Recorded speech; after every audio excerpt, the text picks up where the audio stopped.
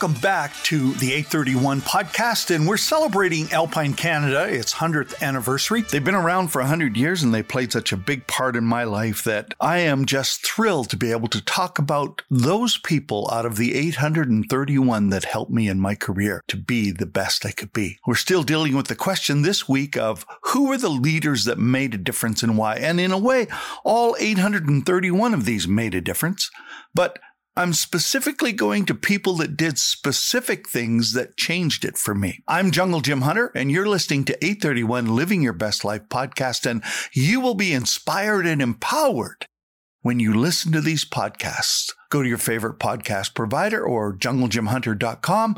Please subscribe, download, and click on like, and let us know how we can help you.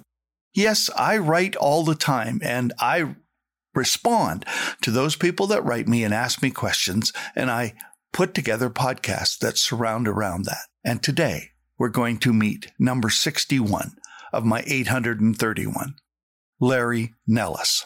Larry will be featured several times in this podcast, not just today, but in future days, because his impact was so great that he was probably the greatest coach I had while I was learning how to become a ski racer.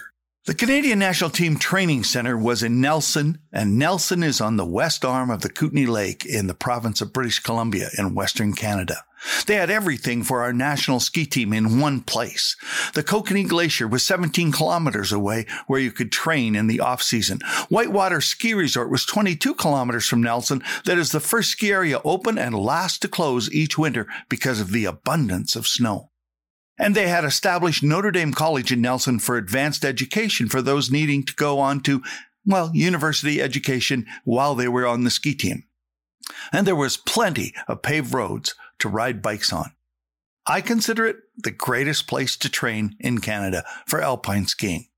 They were called the Griffin Summer Ski Camps in honor of Bob Griffin of Montreal. Mr. Griffin was a certified member of the Canadian Ski Instructors Alliance, and in the early 1960s, he organized the largest boys ski instruction program in Canada, the Ski Hawk Club at Saint-Sever in the Laurentians.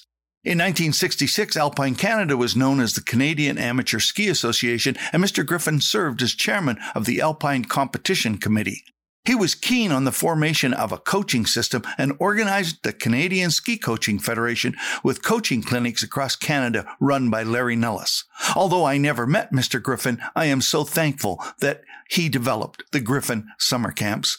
Well, he didn't develop them, but he came up with the idea, and then they were named in his honor. He was a big promoter of summer ski training and camps for young athletes. Upon arriving, coaches were introduced. The kids had to hike in. Yes, we hiked in to the glacier. It was exciting. I met Olympian Gary Battistella and Jean-Guy Brunet. There they were, standing right in front of me. I had gotten to know them in the book, The Greatest Challenge, and they were standing right there, Olympians. And of course, head coach Larry Nellis. Other coaches like Mickey Johnson and Butch Boutry and Jean-Pierre Pichet, Jeep as we used to call him, also had a huge impact. National team members after supper talked about the classic racing sites in Europe. Peter Duncan and Rod Hebron and Keith Shepard and many others were right next to me. These mountains of men, as I called them. Jean-Guy Brunet would smile and say, "Let the ski do the work once you've aligned with gravity." He would smile and tell you to get in line with gravity. Butch was tough as a rock, and I wanted to be as strong as he was. Mickey Johnson skied so smooth he made butter look like it was as rough as the Rocky Mountains. And Jeep was so kind to me and would listen to me and talk about what I was thinking, questioning, and trying to understand. They were generous and giving people. However, Larry Nellis was in charge, and he was wearing a national team sweater, and I wanted one of those sweaters. "Hi, Mr. Nellis," I said. "How do I get one of those sweaters?" Larry had a way of looking at you and every person that he met, and you felt the same way. He would tilt his head, smile, and you could see a twinkle in his eye. And as if he could see right through your heart, he would say the right thing you needed to hear. He looked at me with his tilted head and said, "Son, you earn it." Wow. How? I asked. "You must be able to do the following." He says, I want to see you do 100 push-ups in a minute, 100 sit-ups in a minute, 100 chin-ups in a minute, 100 bench hops in a minute, and ride a bike 100 miles a day, any day of the year. Whew. Wow, I had my growth goals in front of me in less than 5 seconds. And that's what I did. Yes, for you young kids out there, parents that have kids, that's exactly what I set out to do as soon as he told me that. I wrote it down and I set it to be my goal, and I was going to get there as quick as I could. I intensified my training instantly. I thought the camp would be tough, and I wondered if I had what it takes. The first week I knew the sweater would be mine. Larry told us what time we had to be getting up to eat and then get up on the hill before the sun came up because the snow would soften up by noon and you had to get all your 8 hours of skiing in before lunchtime. Gary Battistella held an afternoon session walking you inch by inch through the turn in our shorts, t-shirts, and running shoes. I loved it and spent every afternoon with him. The handle lift Briggs & Stratton motors were not always dependable, and we had to climb. By the third day, every racer was getting later and later up on the hill, and in the afternoon physical training, most of them didn't show up. Each day, more kids dropped out. In the technical training with Gary Battistella, by the fourth day, I was the only one to show up. My tent mates played cards and talked, read magazines, and complained. The national team guys worked out, and I could almost keep up to them. I watched Larry work out as he led the workouts, and he never stopped teaching what to do to be ski strong, as he would say.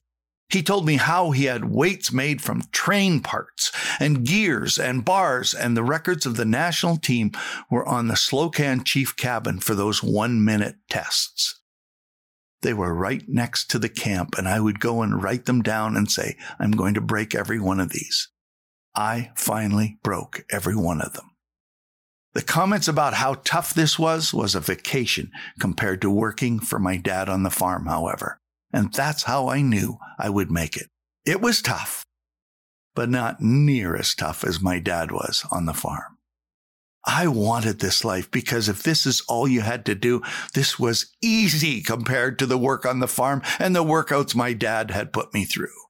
I asked Larry Nellis every question I had, and I knew when I got home that my 2-speed bike was going to be much busier and that a pail of tire tubes would be sitting right next to me on the tractor and the truck and the combine, and a pail of steel bars would be on the other side. And I turned the cab of everything I drove into a gym. I literally had the first mobile gym in the world.